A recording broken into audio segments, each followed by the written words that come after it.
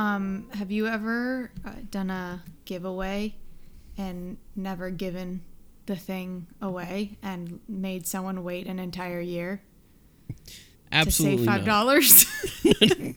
Absolutely not. Okay, so it's just me. Yeah, I know there's someone out there waiting for a mug, and I just need to sincerely apologize. It's been a year, and we have been trying to acquire a mug for, well, first of all, we wanted to do a new logo, and then we didn't find anyone to do a new logo for us yet. So You're still even looking for a year? You haven't found anyone? we've been looking for like 8 months. Well, we haven't really been looking that hard, but we've wanted to do this, and things keep coming up that doesn't allow us to get it done. And then I'm like, well, we'll just print the logo on the mug when we get the logo done. And it's just now the time has added up. Give me this person's address. I'll send them all spooked stuff.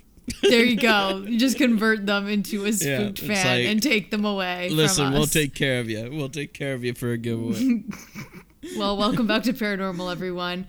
Your favorite non-investigative but still spooky true horror stories, paranormal stories. And I'm your host, Nicolina.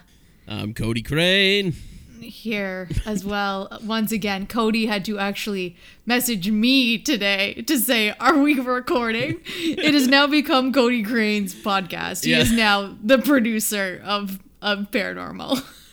The only reason you're getting a weekly episode is because of me at this point. I'm hounding. I'm like, Jesus Christ.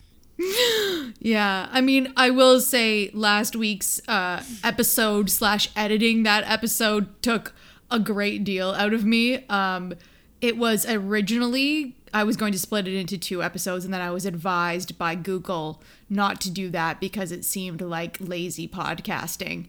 And then I'd be competing against myself for the title. So it was like, Google told me not to do it, so I didn't do it, even though I was very tempted, because originally that episode was 2.5 hours, or 2 hours and 15 minutes. I was able to whittle it down by like a half an hour or something, I think. I sincerely apologize. Not your fault. I mean, I brought it off track at every turn. I mean, I think people must be surprised to still hear from me on this podcast at this point. Like, am I here forever? What's going on? They probably are, like, surprised, impressed, thankful, grateful for you, because I genuinely don't know if you didn't message me today, I was like, you know what? I'll just do an episode on my own and maybe drag my boyfriend into giving me some sort of authentic reactions to the story, but he's kind of the strong silent type, and I'm not sure he would have been the most engaging personality. Love him to death, but it's not his forte. So I was going to ask him to do that. So I am glad that you agreed to once again. Wow. And for the people that tuned in for 2 episodes ago when we saw the horoscopes, this is not going to help his jealousy. No, this is not. Yeah. This is gonna hurt. This is gonna hurt. Just another dagger to the heart. Yeah, I feel like another Cody Crane dagger to the heart. I feel like the first episode that I was on, people were like, "Whoa, you got the guy from Ghosts," and then now they're like, "Maybe he's pretty easy to get." You've basically degraded your your star status because you were on this podcast way too much. We're not even paying Cody to do this. He's just, I was going to give him some money from our monetization this month, which is like a candy wrapper and some lint. So can't there even you get go. the candy. Please, can I buy your garbage, Mr. Convenience Store Man? No, I'm going to buy Cody a shirt from the Sonar merch store our Stay Spooky shirt. That's what and not one of so those. He's gonna have to rep either. my stuff. Not what? Sorry. Not one of them Sonar shirts either. I want the Stay Spooky one. Yeah, one of our shirts. Now that you're part of the crew of pretty much officially, I think you've actually at this point done more episodes than Marie. yeah. Oh yeah, way more. Double the amount probably. Her son's now 5. Mm-hmm. Yeah. Yeah. I've been doing this for a long time. All right, guys. So let's get into it. We're gonna do. So this episode, I decided that because we were talking about, I think, it being Italian at some point, and then I was like, I genuinely feel like my grandfather is a vampire, and he's from like Europe, east, like southern Italy, and I feel like he has jet black hair, he has bright blue eyes, he's pale, like white skinned, and has fang teeth, and I'm like, I do believe that there's some sort of vampirian like origins there. And this is where I call bullshit, because no Italian doesn't like garlic. Am I right, gabagools? Except my no-no. And we spoke about this. I know, but my no-no does not like garlic. And I'm like, he's gotta be. There's gotta be something here. I mean, he's also in perfect health. He is almost 90 years old. God willing, he stays that way. But is it a garlic allergy, or does he not like it? No, he doesn't like it. I don't think he's even Italian. He's so Italian. No, I don't think so. His name is Francesco Rotella. He is quite fake. Italian. That's fake. That's fake. That's made up. Yeah. Francesco Rotella, that's right from the top of the Italian book. First name you see, okay? So, no, that's made up.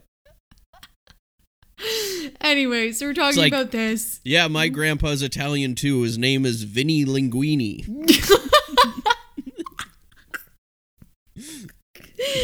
His name is Gabagool.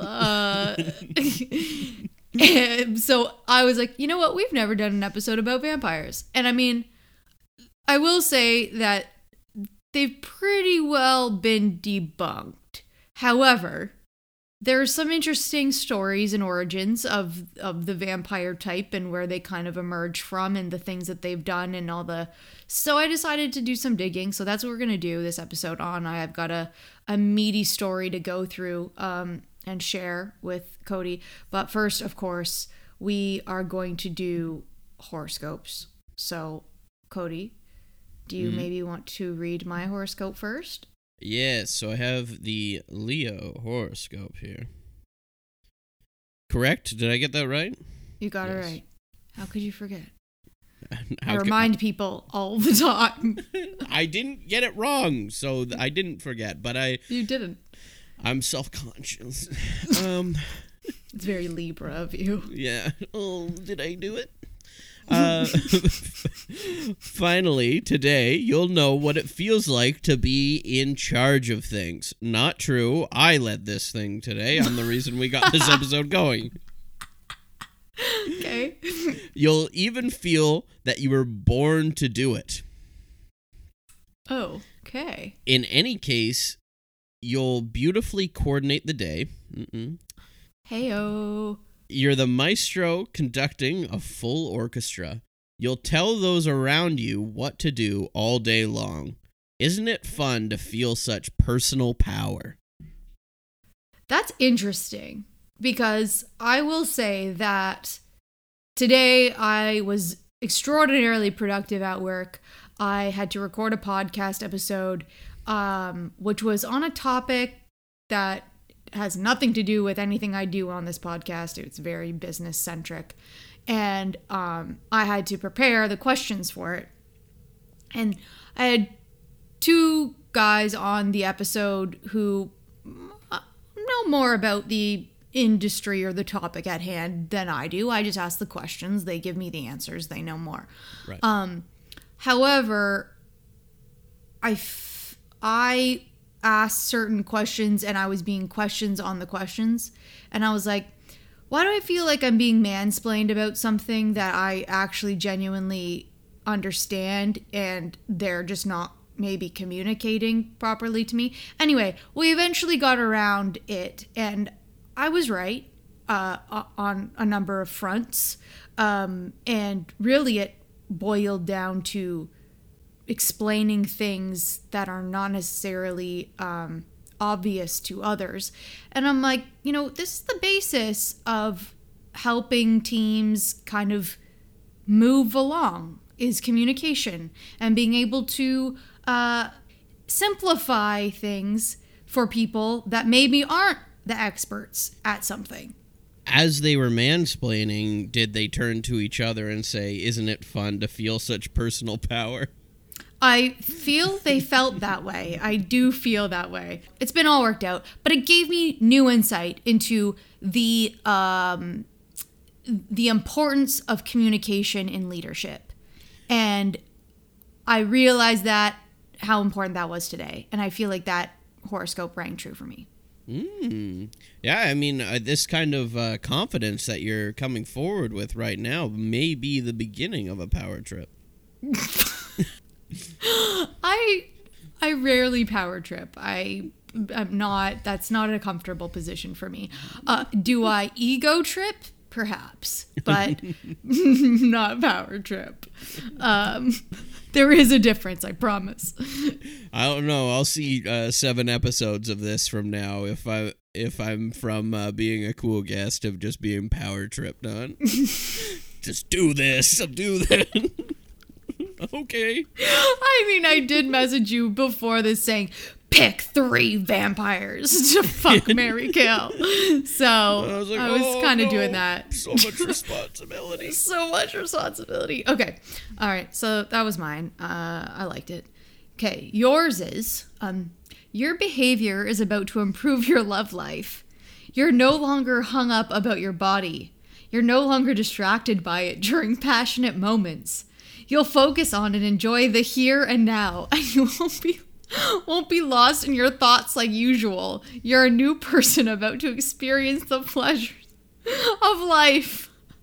I don't understand how this could be applied to all of the Libra people in the world. Honestly, Libras have been getting sexy this month. I think that's the whole key. That's right. A sexy horoscope. That is, isn't it? Holy shit, it's right. Whoa. I'm going to be getting it on, and I won't think about my body or get distracted by any of that. I'll just be thinking pure confidence, power tripping. There you go. Have a bit of my own power trip. Yeah, like, what's his face in American Psycho? Yeah. But don't kill anyone. People. Don't kill anyone. Yeah, thank you for... me talking about that, and you're like, oh yeah, you're like the guy from American Psycho. Oh, perfect, yeah. That was the visual I got of you feeling very confident in yourself. And a man with confidence to you is immediately Patrick Bateman. You're like, oh, that's dangerous. Let's stay away from him. You know what? This is true. A man with confidence is dangerous, so... Bye. I like my men completely... not confident, just insecure in themselves and beaten down and just ripped apart from life's drama. I just picture you leaving this podcast and going up to your boyfriend and being like, Cody was so funny today, and then he's sad, and you're like, perfect, just where I want you. Suck that confidence away. Am I the toxic one? Oh no. Well, I don't think I am. So, do you feel like that rings true for you? No. Do not relate. Yeah, none of that I was like, oh yeah, I've been thinking about that. Or you haven't been posing in front of the mirror naked and like looking at your muscles? Oh, I mean all the time. All the time. But I haven't been... I mean, none of that's changed. It's not different. It's all the time. That makes sense. Okay, yeah. Fair enough.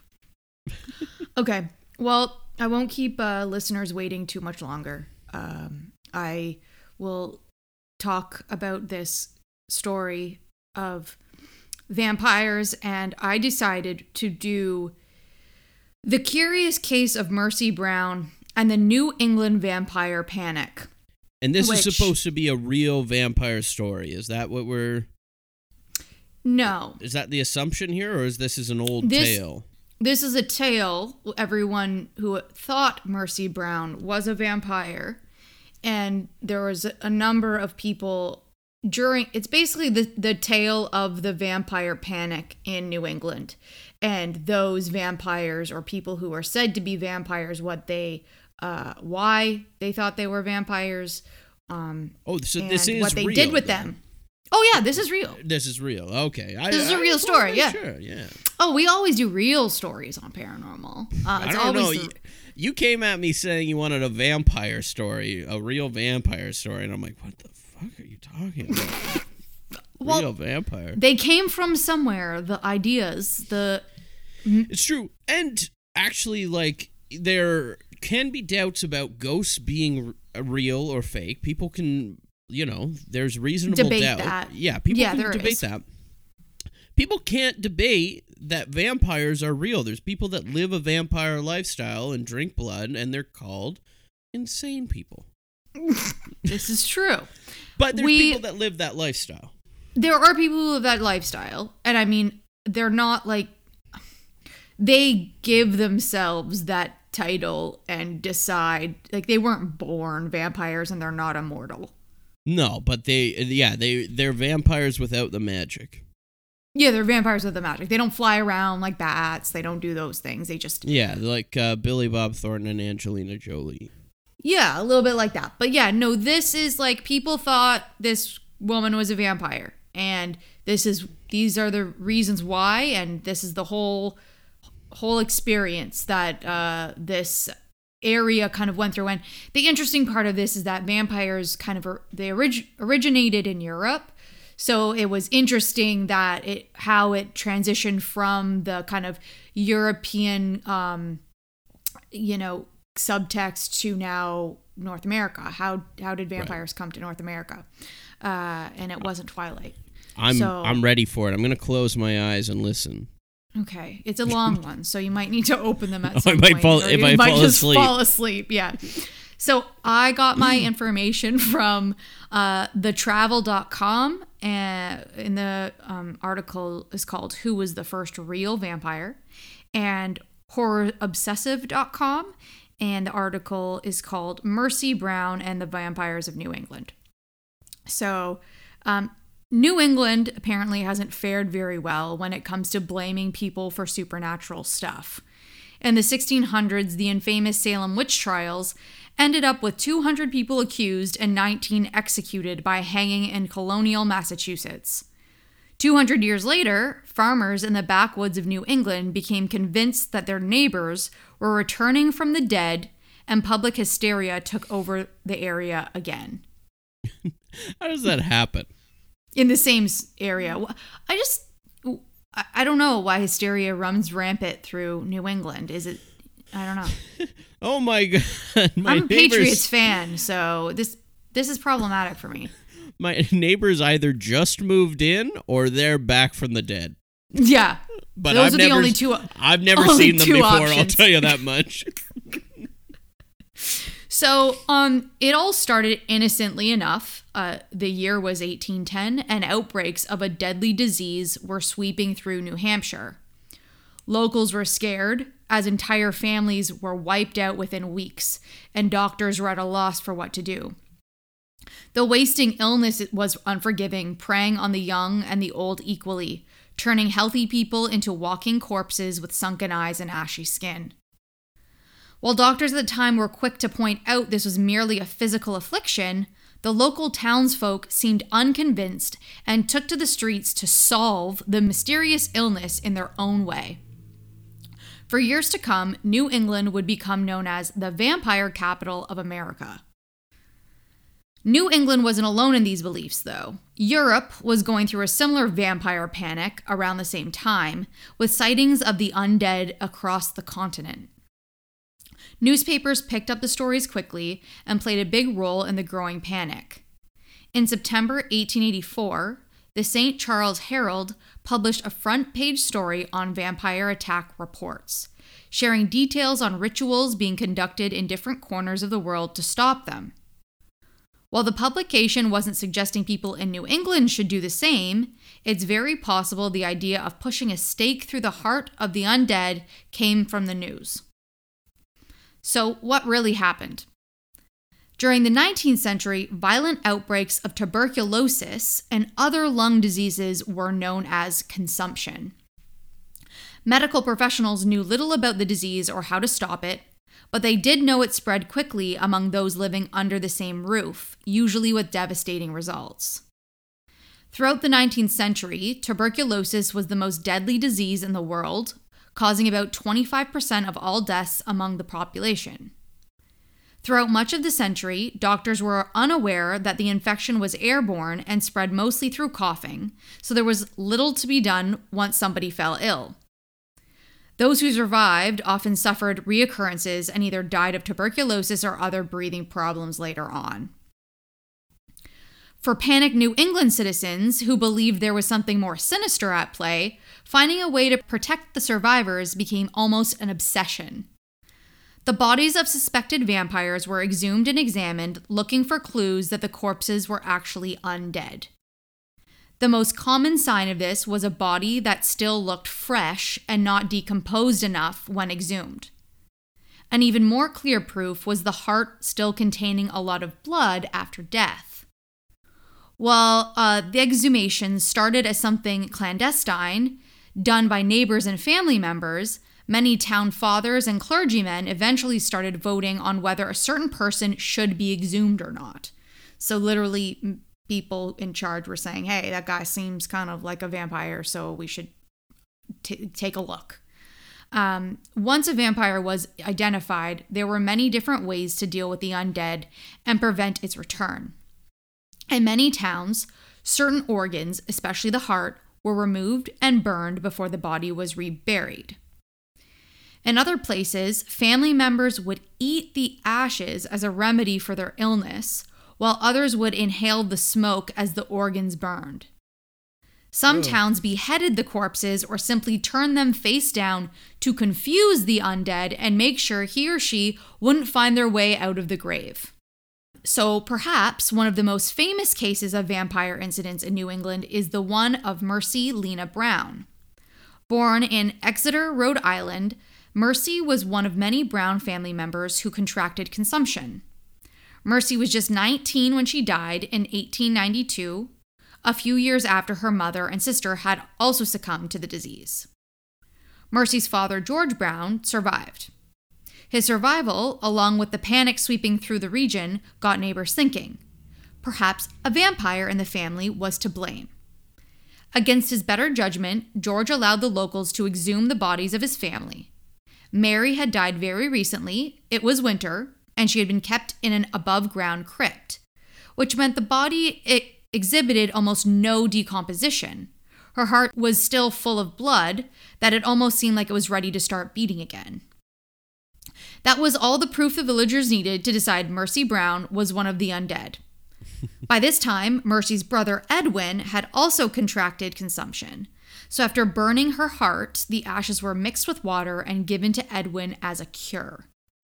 He died 2 months later, but the illness died with him, and no other family members or close neighbors contracted tuberculosis. So to the locals, that meant the treatment had worked.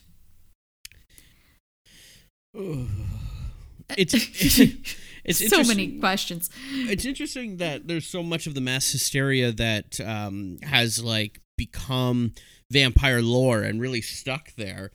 And I think that a lot of people blame media today for people running rampant about totally different views and everything like that, and speculation. But really, I think that it was worse without media, without the news or anything like that.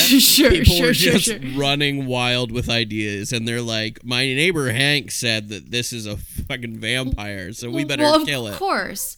I mean, the media plays a role in everything. They play a role in, I'm sure, stimulating hysteria, but they also play a role in containing hysteria too. So it's kind of, they play a role in both. If they didn't contain hysteria, if they didn't start reporting things like, no, don't do that, that person is probably not a vampire, which I'm sure they wrote about as well, then they would have just continued to perpetuate whatever ideas they had from, their neighbor. Or when we get down to it, a lot of kind of quack doctors, I guess, were kind of perpetuating this as a way to cure this rampant illness.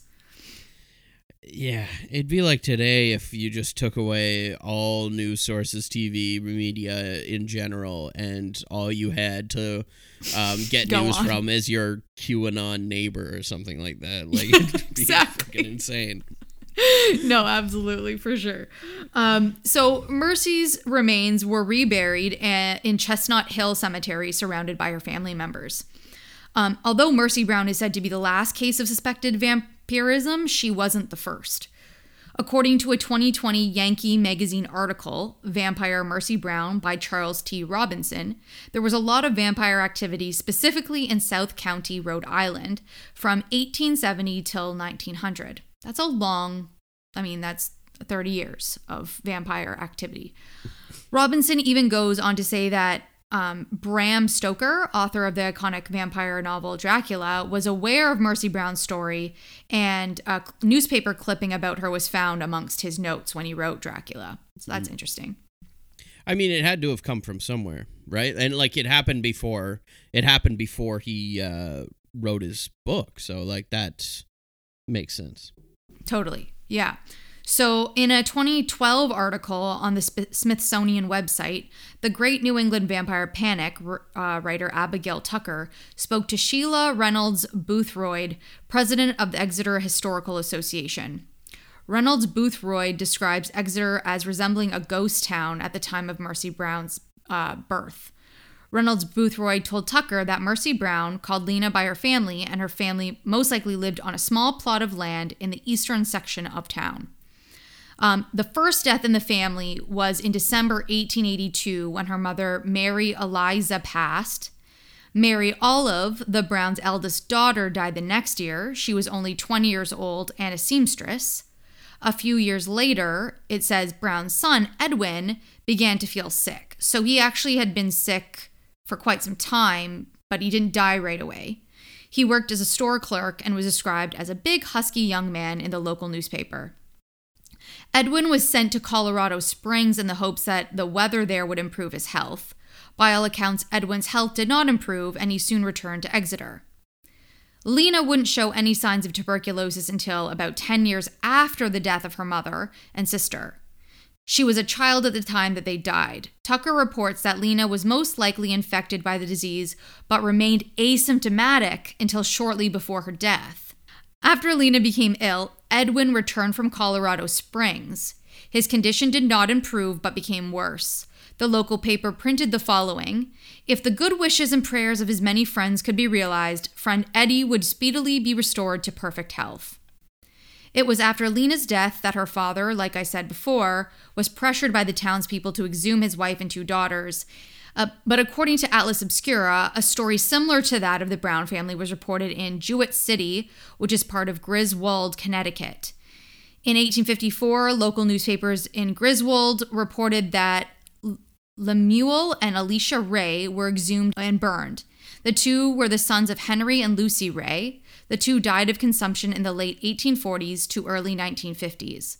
The Rays' youngest son, Henry Nelson, got sick in 1854. Jewett City Cemetery still has the Ray family plot. Each member of the family is buried side by side except for one. Henry Nelson Ray is buried on the other side of the cemetery. The death date inscribed on his headstone is 1854.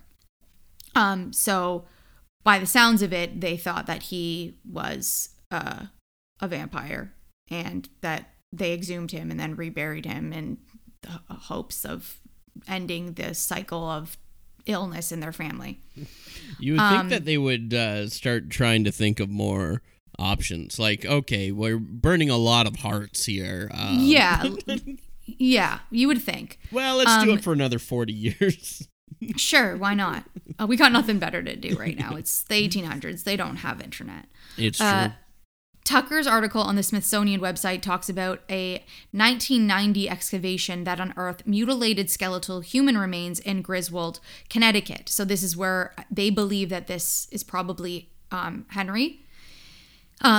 Children accidentally stumbled across human remains while playing near a gravel mine. At first, authorities thought the bones belonged to a victim of local serial killer Michael Ross.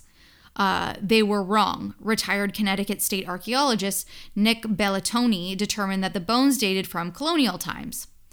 Bellantoni investigated further and unearthed a cemetery, coffins with human skeletal remains complete with clothing and jewelry. However, one grave stuck out. As he was exploring a stone crypt, he found bones that were rearranged. He was able to determine that the body had been decapitated. The skull and thigh bones were arranged on top of the ribs and vertebrae. It looked like a skull and crossbones motif. I'd never seen anything like it, Bellantoni said. Tucker writes that further analysis discovered the remains were mutilated approximately 5 years after death. It also was determined that the coffin had been smashed. The skeleton was analyzed and found that they were the remains of a man in his 50s and dated from the 1830s. While the other skeletons that were discovered were reburied, this particular skeleton was sent to the National Museum of Health and Medicine in Washington, D.C. for further study. Bellantoni contacted Rhode Island Historical Preservation and Heritage Commission folklorist Michael Bell about this bizarre find. Bell had been studying American vampire lore for more than 30 years. Imagine that was your life's work. Like, that's just your... I like to think like the sound of they thought it was just the local serial killer. Yeah, makes it big deal. Makes it sound like he wasn't arrested or anything. It was just like, it's probably that pesky local serial killer again, hiding all these bodies in the old gravel mine. Yeah, I gotta look that one up because I feel like they said it as if it was a really notorious serial killer, but I don't know. He's just still kicking. They just accept him. He's still kicking. He's a part of the community. How could you get rid of him? That local serial killer. How can you get rid of him? So Bell had found approximately 80 cases of suspected vampirism dating back to the 18th century in various locations, with the most reported in rural 19th century New England. So, in the Yankee Magazine article, writer Charles T. Robinson mentions the name of another suspected vampire, Nellie L. Vaughn. Reportedly, no vegetation can grow on Vaughn's grave. Her tombstone bears the mysterious inscription, "I am waiting and watching for you."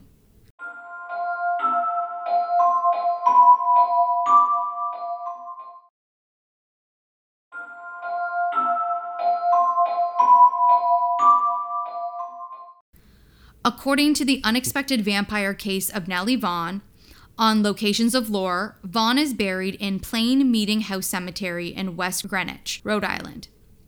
However, it is speculated that Nellie Vaughn's story didn't originate during the 19th century, but the 20th century. Vaughn's vampire status may originate from a case of mistaken identity. Nellie Louise Vaughn died of pneumonia on March 31st, 1889, at the age of 19. Vaughn's remains were originally buried on her family's farm. In October of that year, her remains were exhumed and moved to the public cemetery. There are no newspaper reports or any evidence that Vaughn's family or community suspected her of being a vampire. According to Locations of Lore, a popular explanation for the Vaughn story is that it originated during the 1960s.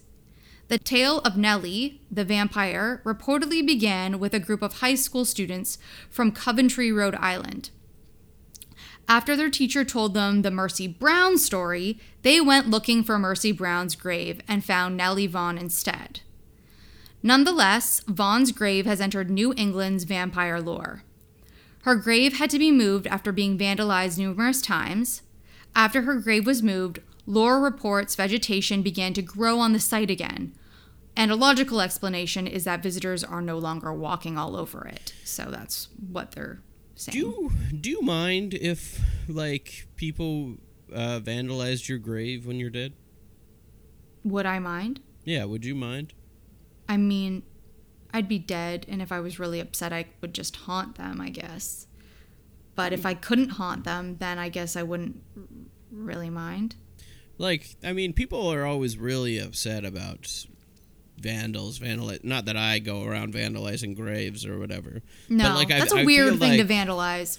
Yeah, it's a weird thing to vandalize, but I feel like I wouldn't be upset if someone vandalized my grave. It doesn't matter. I don't know. I don't think I mean, if they thought that it was, that eye-catching of a grave, I guess that would make me feel important in some way. If there's a big, like, bust of me or something and someone cracks my big bust, then maybe I would be mad. Yeah, I would be mad at that too. I'd be like, okay, well. If there was a statue erected of me in the middle of a cemetery and someone cracked it, I'd be pissed. Yeah, I'd be like, why wouldn't you vandalize the guy with the friggin' wooden tombstone over there? Like, why do you gotta go after my big bust? Yeah, totally. But yeah, other than that, I mean, unless they wrote mean things about me or something on the grave, then otherwise, do you care? Write anything you want on mine. I don't care. I guess. I mean, it's really for the family. I think if my family was to, like, go visit my grave and it said, like, fuck her, and it was, like, underneath it was like, she was a great mother and wife, they might be upset about that. Spit on mine, piss on it. Oh, spit on your grave now. Okay. Yeah, piss on it. I don't give a shit. Do whatever you want. Okay, fair enough. I mean, they're expensive. They are very expensive, so I will say that. Don't even put me in one. We'll just leave you outside the cemetery. Just to leave me out on the side of the road like a We'll just put you on a bench. You can just sit there and people can come visit you. Okay. So anyway, at this grave, paranormal activity of the ghostly and not vampire kind had been reported at the cemetery. Some visitors have reportedly seen the apparition of a woman wearing Victorian-style clothes. Others have said that they heard a woman's voice near where Vaughn's grave, who said, "I am perfectly pleasant." Locations of Lore reports that believers in the paranormal think that the voice and apparition belong to Vaughn and that she's trying to clear her name of being a vampire. This is a ghost story now. This has become a ghost story, yeah. You told me you're reading a vampire story, but this is a ghost story. I mean, it's evolved. There's a lot of layers to it. I don't know. When it ends like this, it's just about ghosts. Okay. Well, it's not over, okay? So the question remains, how did colonial era New England become home to such a strong belief in vampires? It was guy. It was one guy walking around. I know it. It was Bram Stoker himself just walking around, giving his book ideas, and it broke and telephoned into this. Mm-hmm. Well, it was kind of, I don't know about one guy, but maybe a few guys. So even after being given a medical diagnosis, people looked to the paranormal to explain why other family members became sick. They believed that the only solution was digging up the suspected vampire. In a 2019 History article, when New Englanders blamed vampires for tuberculosis deaths by Crystal Ponte, Bellantoni said, "Consumptives lost weight, coughed up blood, their skin turned ashy, and they sometimes died a slow death, almost as if something was sucking the life out of them." However, it would take about 10 years for germ theory to catch on, and the case and spread of disease would be better understood. So, what exactly happened with the suspected vampire? The process of going about an exhumation varied. Sometimes only family members and neighbors would be involved, other times town officials, like I said, would be involved. How the body of a suspected vampire was treated also differed depending on the area. Tucker points out that in Connecticut, Rhode Island, and Vermont, the deceased's heart was usually burned and the smoke was inhaled as possible cure. However, in Maine and Plymouth, Massachusetts, the body was just flipped over in the grave and left like that. So I don't know why they had different ways. A lot nicer. A little bit nicer. Yeah, don't cut their heart out. Just flip them over if that's working. Yeah. European countries differed in the way vampires were dealt with. In some areas, the corpses had their feet found with thorns, and others beheaded the undead. Just flip them over. That's all you had to do. That's all you had to do, really. So burying the heart sometimes took place in the town square in locations such as Woodstock, Vermont in 1830. In 1793 in Manchester, a vampire's heart was burned at a blacksmith's forge. No one is coming back to life. They're just thinking that this disease, but people are still because they getting look it. like they're alive. They look like they're dead but alive, that they are coming back to life at night. Long? How long? It went to the 1960s. They're still talking about this? What the fuck is happening? I don't know. I know. It's insane. So Tucker quotes a town history that read, Timothy Mead officiated at the altar and the sacrifice to the demon vampire, who it was believed was still sucking the blood of the then living wife of Captain Burton. It was the month of February and good slaying. According to Bell, the public versus private issue varied simply because of where the cemeteries were located. Rhode Island had a large number of small cemeteries located among private farms. Vermont had fewer but larger cemeteries, all located in the center of town, making a private exhumation less possible. Bell dives deeper into the lore by looking to understand the people who believed in it. Tucker quotes Bell as saying, I start with the assumption that people of past generations were just as intelligent as we are. I look for the logic. Why would they do this? Once you label something just a superstition, you lock off all inquiry into something that could have been reasonable. Reasonable is not always rational. People find themselves in dire situations when there's no recourse through regular channels. The folk system offers an alternative, a choice. So basically what they're saying is, because there were so many people dying, because they had no control over this, they were just doing whatever they could in order to subdue or control this illness. And I can understand that if you're living in that time, why you might be hysterical about trying to do anything in your power to stop it. Right. That's how I see it, I guess. Yeah, but I mean, COVID started from a bat, right? So this is basically a vampire disease that we're already going through now. Totally. I'm surprised. So what you're saying is we should start cutting out hearts. No, I think what history is telling us is that we should not. But it would not be implausible to think that if a lot of people were dying in rapid succession, that we could also be just as hysterical and make some pretty rash decisions such as this. No. I'm turning around on this whole thing because tuberculosis isn't really around anymore. So if we start cutting out hearts, we might lose this whole COVID business. This might work, and it'll only take 30 years to do it. Oh my God. I'm going to have to put a disclaimer at the front of this episode. Guys, do not believe Cody Crane and his ideas on how to stop COVID. And no matter what the disclaimer is on this episode, we have to start doing this, everyone. We were being ironic with the disclaimer. We have to start now. We're going to lose time. We're losing time right now. It's 30 years. That's all it's going to take. 30 years of just digging up bodies, cutting out hearts. Let's go. Let's go, guys. Okay, so this is probably going to aid your argument because it says, besides tuberculosis, contemporary researchers point out diseases such as rabies and the rare genetic disorder porphyria sometimes include sensitivities to sunlight and reddish-brown teeth as possibly stirring up vampire tales.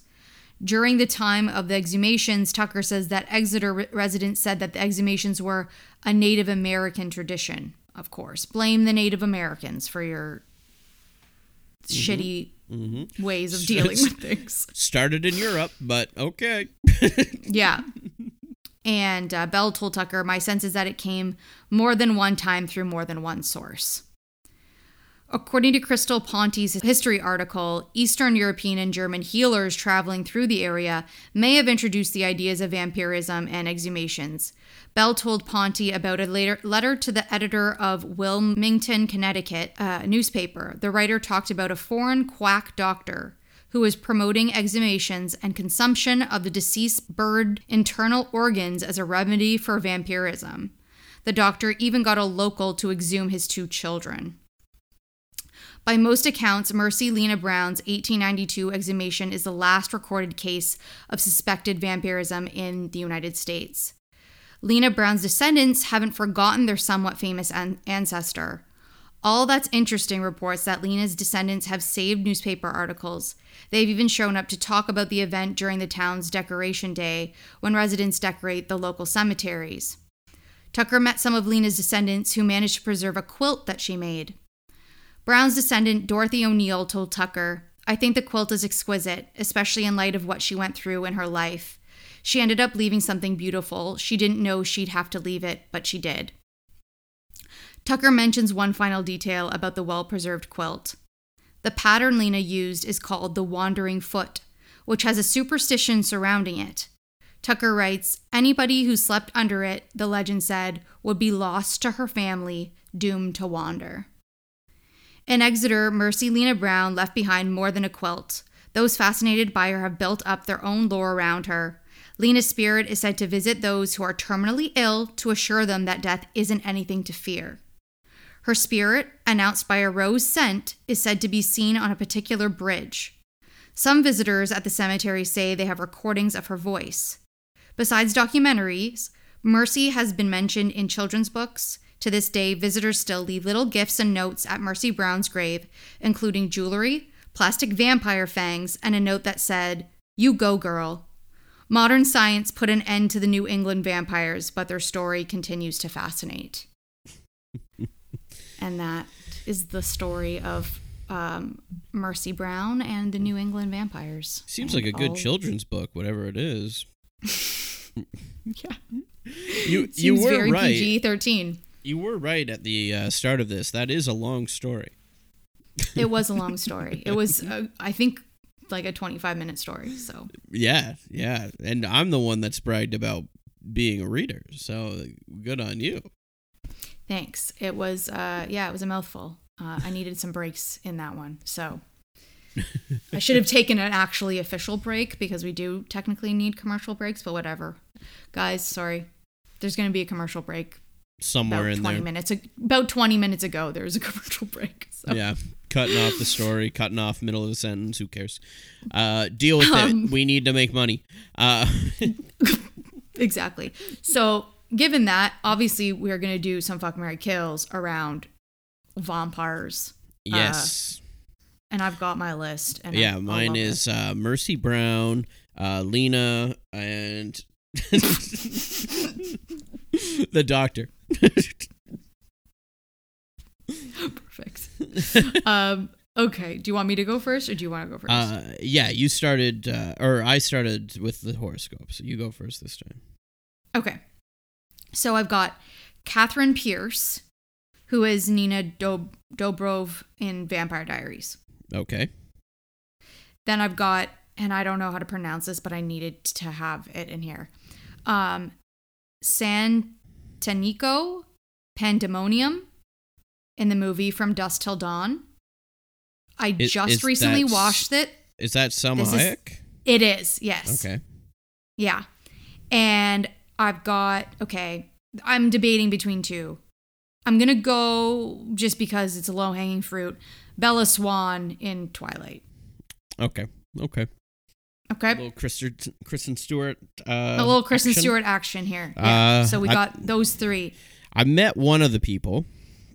Who, Nina? Yeah. Toronto, right? Yeah. You know her real name's Nicolina, right? Really? Yep. With a K. I have mutual friends with her, but I met her when I worked at Starbucks. Do I. Really?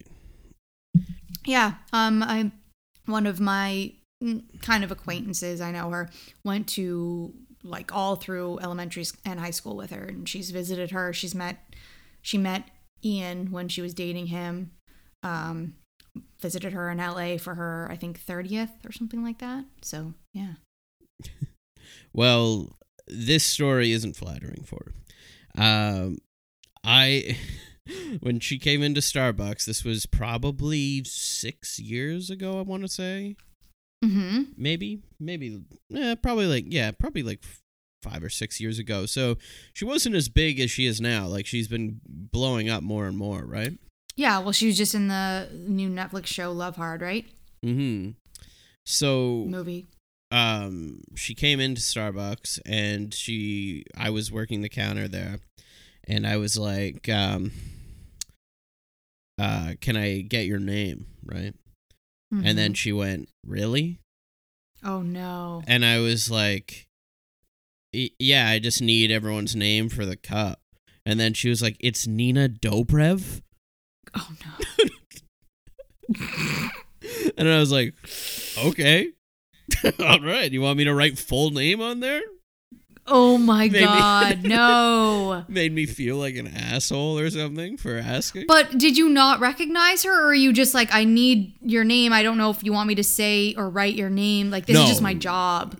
No, I didn't recognize her. I didn't know. You didn't recognize her? Oh, no, okay. I didn't know who she was. Well, I think 6 years ago she was like in Vampire Diaries. So for those people, she would have been pretty well known. Yeah, I guess so. Like, for those people, I never watched the show. I think that's the one. Is Ian Somerhalder in that? Yeah, she was dating him at the time as well. Really? In real life. I've met him. Yeah, so they were dating, and that's who my friend, they went to her birthday, and she was with Ian, and she said he was lovely. I heard about her a lot more after from, like, mutual friends and stuff. We were going to parties with, like, her and Vin Diesel and stuff and whatever. Oh, Vinny. Yeah, Vinny D. Vinny D.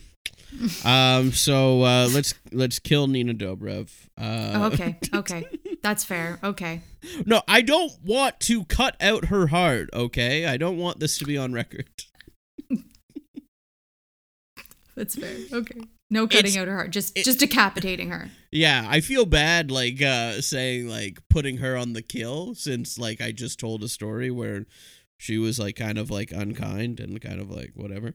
But, like, it's a game, okay, everyone? You know what? I feel like that was just a gut reaction. I feel for her at the time, she was probably just like, are you really going to make me say my name to you? And probably felt like she had been recognizable enough that you were just being a dickhead by asking. Maybe I feel like that was what she probably thought. You were just like, what's your name?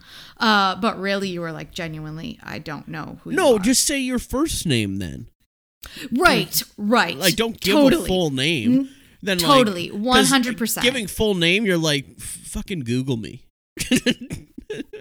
Yes, no, you're completely right about that. Sorry, I'm going off on a tangent. I was one time in line with Jessie J in New York City at a Starbucks, and she was very incognito, and I feel like they put her name, like Jess or something on it, and that was it. Right.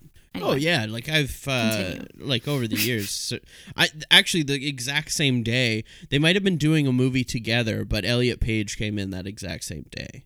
There you go. And was totally nice, and I didn't have to ask. Gave you full name or gave you first name? Oh, I knew that one. I knew. Oh, that you one. knew that one. Okay, yeah, okay. I didn't have to ask. Take that. Okay, fair enough. I guess I felt insulted by Nina, and she felt insulted by me. Yeah, I think you mutually felt insulted by one another. But one person was acting with more arrogance, I think. Totally. You were a Starbucks barista, so you are naturally less arrogant just by default. Yeah, I was already kicked down into the ground. Yes. Okay, so we're killing her. We're killing Catherine Pierce. We've got now Salma Hayek and Kristen Stewart. Mm-hmm. I feel like Salma Hayek. I feel like I would get along with Kristen Stewart. I feel like we could get along. Okay. Yeah. So marry her. Yeah. Am I marrying the character Bella Swan? Yeah. Yeah? Okay. But Salma Hayek is like a deadly vampire in that movie. Like, she's very deadly. She's very deadly, yeah. I probably should kill her, but it's not as bad as being treated like an asshole, so. I mean, you don't know the character that Nina Dobrev played, really. So I guess you're just basing it off her real personality. So we can just go with whether or not you would marry Selma Hayek or Bella or Kristen Stewart. Yeah, I would marry Kristen Stewart. She seems like a person. Okay. We're around the same age too. Yeah, that's so fair. I feel like you get along, whatever. And then you would sleep with Selma Hayek. Yeah, and I don't know. I'd sleep with Selma Hayek in that movie. She's hot. Yeah. I don't know. Is Kristen Stewart straight? I think she's bi, or is she a lesbian? I mean, that's fine. I mean, if she's bi, it's fine. If she's a lesbian, that's fine. I'm asexual. We just both won't be attracted to each other, and we'll just live a good life. Yeah, you don't need to have sex in marriage. Yeah, we'll just let's play cards. There you go. Play some backgammon. Solitaire. So my other option here was Evan Rachel Wood in True Blood. She plays a vampire named Sophie Ann. Oh, she dated Johnny Depp, right? Is that the one? Evan Rachel Wood? Is that the one? No, that's a different one. Oh, is she Marilyn Manson? She Marilyn Manson, yes. Oh, yeah, I feel bad for her then. Yeah, I wouldn't kill her. She's been through enough. Yeah, she's been through, yeah. It's a miracle she's still alive. Yeah, so after dating Marilyn. I'd marry her. I'd be really nice to her. Okay, you'd marry her too. Okay. Yeah. I don't want cool. She's been through enough. I love your empathy towards people who've dated Marilyn Manson. Yeah. Jesus, you've been through enough. Okay. I have 3 here for you. Are you ready? Okay. I'm ready. Okay. So, Nicolas Cage. Okay. When did he play a vampire? Vampire's Kiss. Okay. Cool. Willem Dafoe. Okay. And Bela Lugosi. Who? The original Dracula. Okay.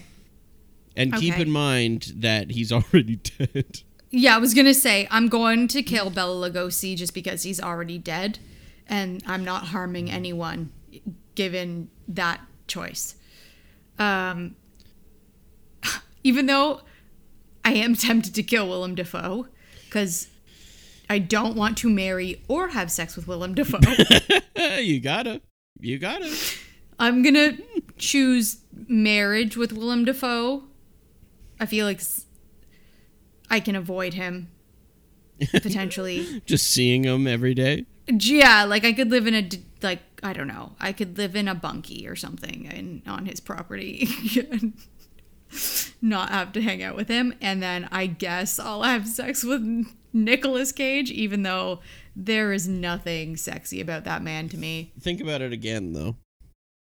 No. He's got his tongue out. Willem Dafoe has his tongue out in this photo. You know what? Okay. Ugh. Maybe, okay, I'm going to marry Bela Lugosi. I'm going to kill Willem Dafoe. And I'm still going to have sex with Nick Cage. Oh, no, I tried to make you like Willem Dafoe more, but... that did the opposite. That had the opposite effect for me. Bela Lugosi, I mean, we don't know a lot about him. No, we don't know. I was hoping you would drop me like a Tom Cruise or something. But no, you didn't go there. You would marry Tom Cruise. No, you wouldn't marry him. I wouldn't. You got a little bit wacky with Katie Holmes, so I would probably you just wouldn't sleep kill with him. Yeah, you'd sleep with him. No, I'd sleep with Tom Cruise. Yeah, you'd have to sleep with Tom Cruise. Yeah. It would make it too easy. You're going to kill Willem Dafoe. You're going to marry Nicolas Cage. Imagine. Yes. Yeah, so you made it a little bit harder. So we're gonna have to marry Bela Lugosi, also because I feel like we'd have a lot of family values of the same nature. He's clearly Italian. Bela Lugosi. It says he's Hungarian. Hungarian. Sorry, he's Hungarian. I was looking for the same thing. Nicolas Cage is Italian though. He is. He is. So there you go. I probably still wouldn't marry him though. I don't know. Maybe I would. Now you've got me questioning everything. You know what? Bela Lugosi is a Libra, so based on that fact alone, I'll marry him. Whoa! Based off his connection to me? Well, Leos and Libras are very well, like, they get along very well, so I can only assume we'd live a peaceful life. There's gonna be some jealousy after this. Oh my god, yeah. Okay, so who are your who would you fuck, marry, kill of the three? Nicolas Cage I've actually met too. Nice. It's exhausting. Exhaustingly nice? Yeah. Bela Lugosi I would marry. Let's take a gamble on that one. Okay. And then, Willem Dafoe. Who knows what kind of stuff Nicolas Cage is going to be into? Oh, yeah. But also, I just don't want to imagine myself getting, like, missionaried by Willem Dafoe. That's horrifying. You would end up killing him anyway, if in that moment, because you'd be so horrified. That's not how I react to things. I don't murder people.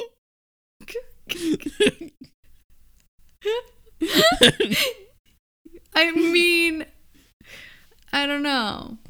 It may feel less like consensual, and you might have to murder him. I might cut my own heart out for science. This whole fuck, marry, kill is so problematic. I can't. Oh, we're being canceled for sure. It's not making air. No. Just admit it to me.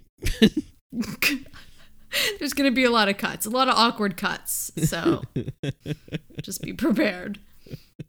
Okay, so you still haven't clarified who you would want to. Oh, I'm going to gamble on Bela Lugosi, I guess. You're going to marry Bela Lugosi. You're going to sleep with Nick Cage. So you're going with my options and kill Willem maybe Dafoe. I'd sleep with Bela Lugosi. Oh, you're going to sleep with Bela Lugosi. Okay. Yeah. I think you just like saying Bela Lugosi.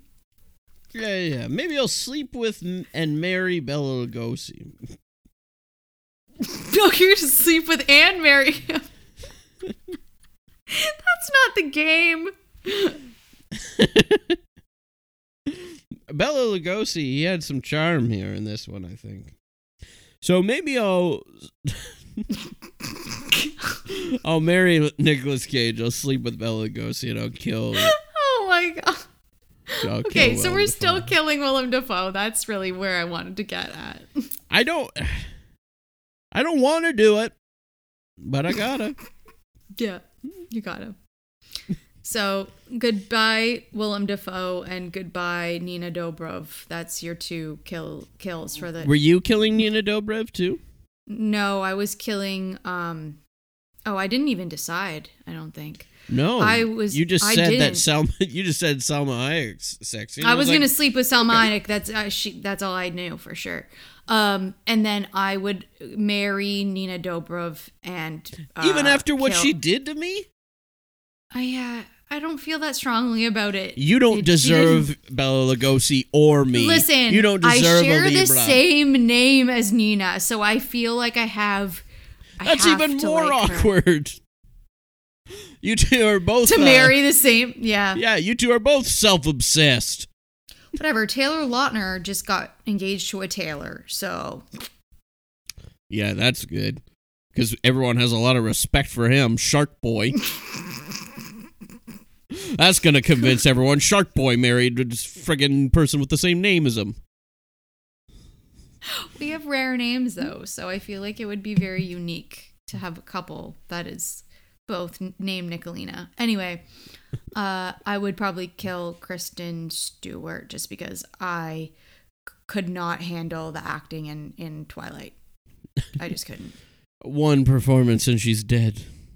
To me, yeah. Don't worry, Kristen. I chose you to marry. Oh, well, that's showbiz, baby. So, I just want everyone to stay spooky. And thank you, Cody, once again, for reminding me that I have a podcast to record. And hopefully You won't have to remind me again. And now I'm just going to hunt you down every time. And not kill you. Well, thank you for having me. And not killing me Always. today.